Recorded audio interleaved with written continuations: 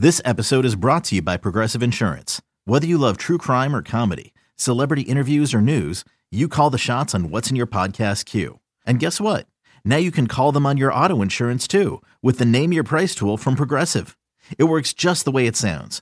You tell Progressive how much you want to pay for car insurance, and they'll show you coverage options that fit your budget. Get your quote today at Progressive.com to join the over 28 million drivers who trust Progressive.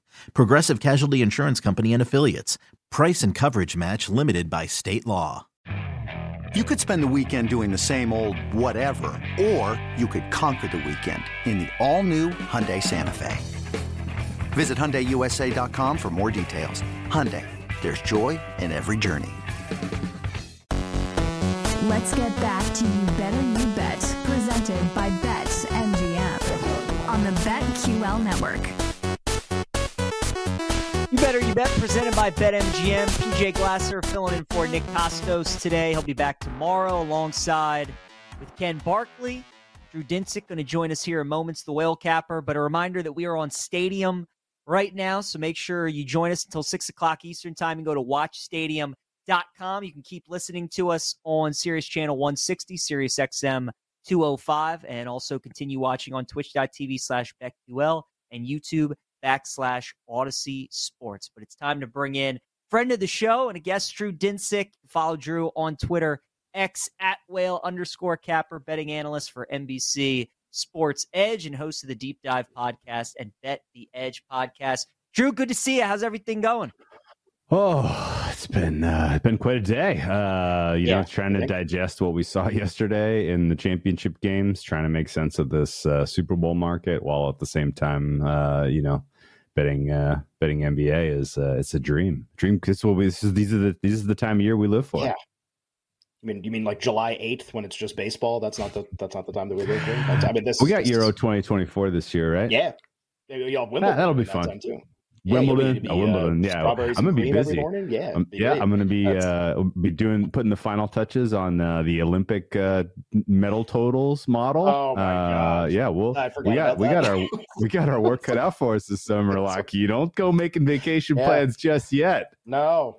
Yeah, who would bet Super Bowl when I could get in my Bulgarian weightlifting props? Who would ever want to do that? I don't know. I'm supposed to ask you about the Super Bowl first. Like, that makes the most sense. PJ can ask you about that.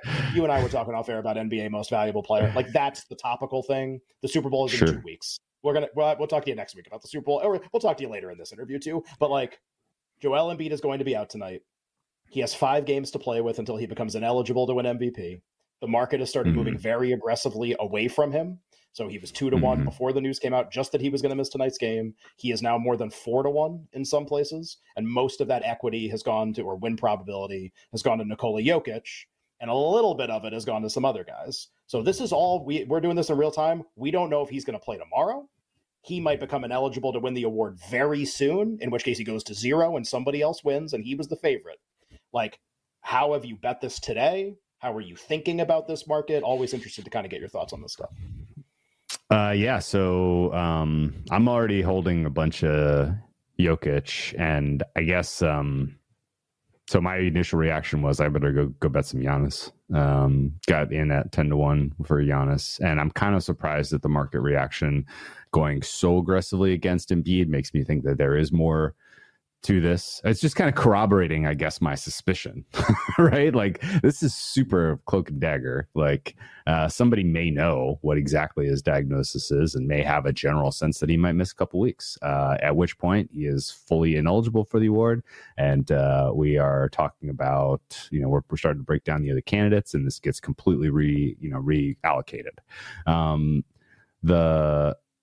I don't get a sense that yesterday's scratch against, or excuse me, not yesterday's, but the weekend scratch against the Denver Nuggets was a ducking. If there's a lot more artful ways to duck an opponent, like, you put them on the injury report, and you kind of, lay the groundwork. You put a runway that gets you out of being investigated, right?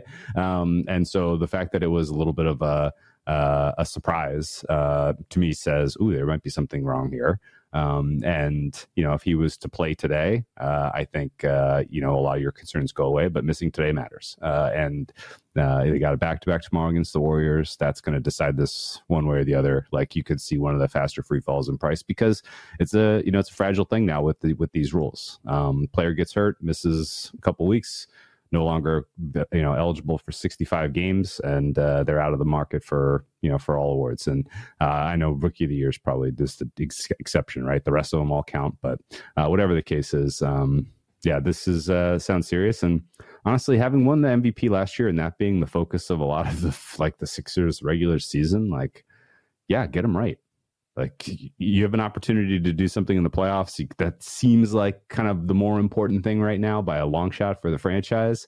It's a really good team this year. It feels like a more balanced and complete team this year. Nick Nurse is an upgrade, at least in what we've seen so far as kind of understanding how to use these pieces. Everybody else in the East feels like they're a little flawed in certain ways. Bucks don't have a point of attack defender on the roster. The Celtics can't seem to put together consistent winning basketball against elite teams. The Knicks are an injury, like a walking injury, apparently, and in general wouldn't be a team that you really have a ton of concerns getting past in a best-of-7 series anyway. The Heat look like they've taken a massive step backward. And everybody else in the mix is either inexperienced or just doesn't have anywhere close to the same ceiling. So it's not crazy that the Sixers could win the East at all. And if that means you need to get Embiid, a month of rest in the middle of the season, then by all means do it. Like, it makes too much sense. And I have a sense that this is going to be, an interesting call for them, whether they elect to go in this direction. And Embiid's obviously part of the discussion. He has to kind of just acknowledge, okay, I'm out of the MVP race. That's fine. But in a world where he qualifies, I think he's pretty clearly like a runaway. He's going to walk it in. Would say maybe 85% realistically, if he were to qualify, and this were to be a nothing burger of an injury. But I look at the rest of the field and the fact that all of the equity went right out of the Embiid pot and into the Jokic pot as an existing holder of Jokic. I was like, oh, wonderful. Like, this is great. But I don't think that's right. I think, Jokic's best basketball was like games 1 through 30. Really. And in particular, that stretch where Jamal Murray was not available and he was really like, his usage was up, his efficiency was unreal. And now that there's more help for him on the team, like, he's just not putting up as impressive overall portfolio, which is why he was drifting before any of this happened. And I think that definitely opens up the door for SGA. I think his price is reasonable and fair, and he should probably have gotten a little bit more attention in sort of the reallocation. And I absolutely think Giannis should have gotten more attention.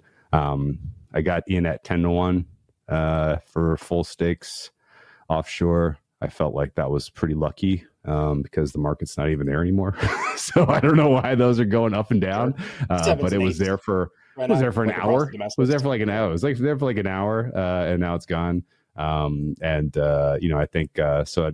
I think I'm probably in a position now where best case for me is that Giannis manages to win this because, the Bucks are going to be a good regular season team from here to the end of the season. If Doc Rivers helps turn them around defensively, then all of a sudden Giannis somehow maybe even gets credit for pulling the trigger on the Griff firing. So. There's definitely scope here where you look at the results we have from this season. Giannis is building. He's getting better. He's having an incredible year, and he's running Jokic down in terms of some of the all-in-one stats that are out there. It's fun conversation. And if you're the last man on Embiid Island, I'll pray for you, but I think you're going to be in trouble in about 2 weeks. It ain't me, brother. It ain't me. I'm not the last. I'm in the lifeboat, and I've been rowing for hours. I've been way out of that. So.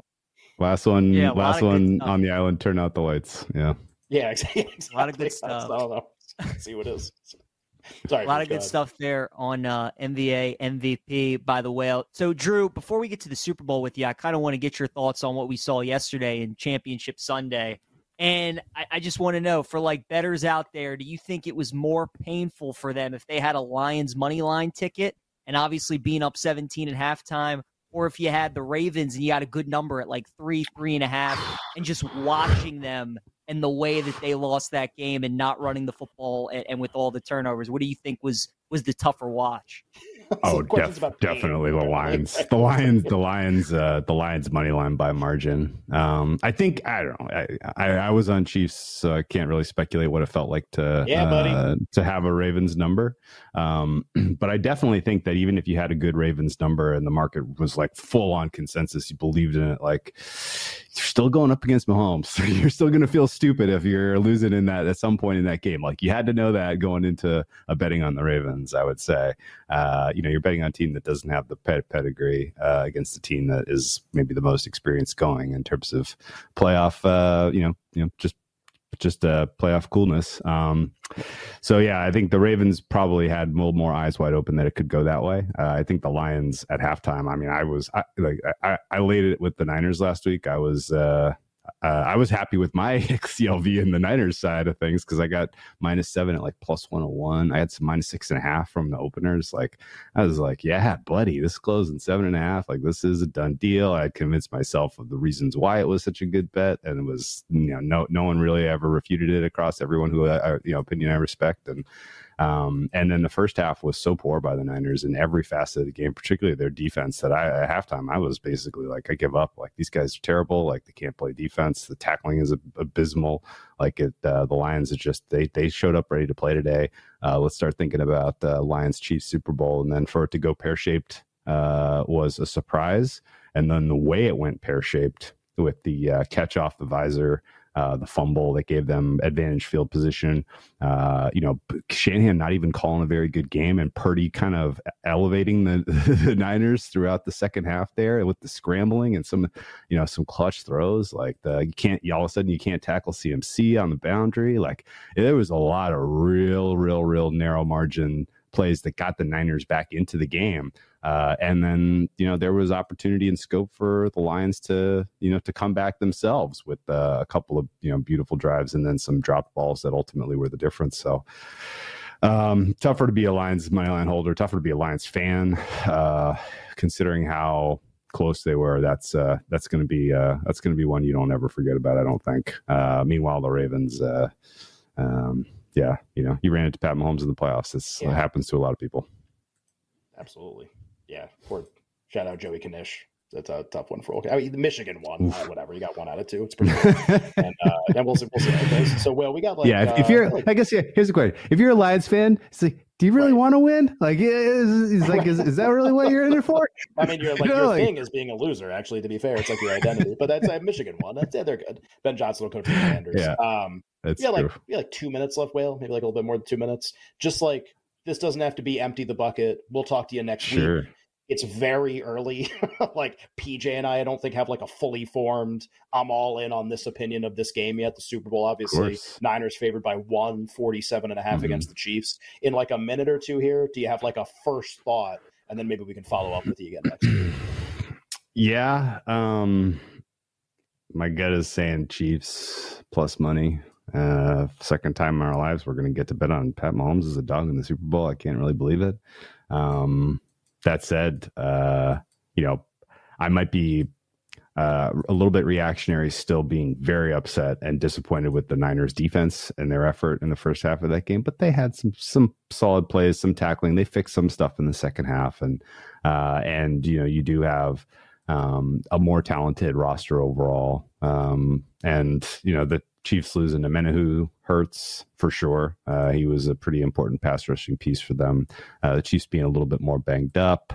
I know they get an extra week to, kind of get everybody right, but they had a much tougher ask in the last month and a half than the Niners. So the Niners kind of have a decent fatigue advantage right now. And, it's going to take me a while to fully land the plane on either of these sides or the total for that matter. I think 47.5 is about right.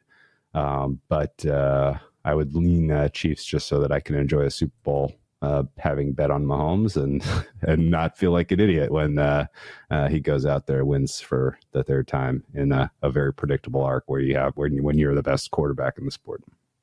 Yeah, I think a lot. Very matter of fact. It's like, yeah, you know what? He's just the best guy. So what are we doing here? Yeah, it's a little bit of that going on. Yeah. I mean, you talked yourself into some long shot. There's definitely like this is not. I felt. I guess out of the gate last year, I felt much more compelled to be beating the drum for the Chiefs than I do this year. And I think it's just I have a better rating on the Niners this year than I did on the Eagles last year. I think in general, there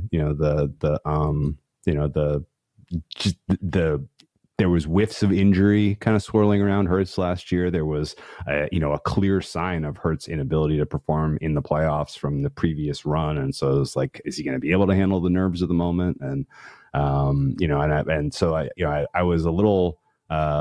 It was a little bit shocking to see that game was as competitive as it was last year, and that realistically, the Eagles played 95th percentile game, coulda, shoulda won. But I think this Chiefs team is obviously very good, better defense even as this young group has continued to improve. But there's less of a fear of this Chiefs offense being able to hang 30 points right now, surely, than. Even the Lions, who gave the Niners a tough test last week. So yeah, lean Chiefs. We'll see. All the makings of a good one. Drew Dinsick, follow him on Twitter X @whale_capper, betting analyst for NBC Sports and host of the Deep Dive podcast. Whale, always good talking to you. Appreciate the time. Hey, best of luck, man. More You Better You Bet, presented by BetMGM on the other side of the break.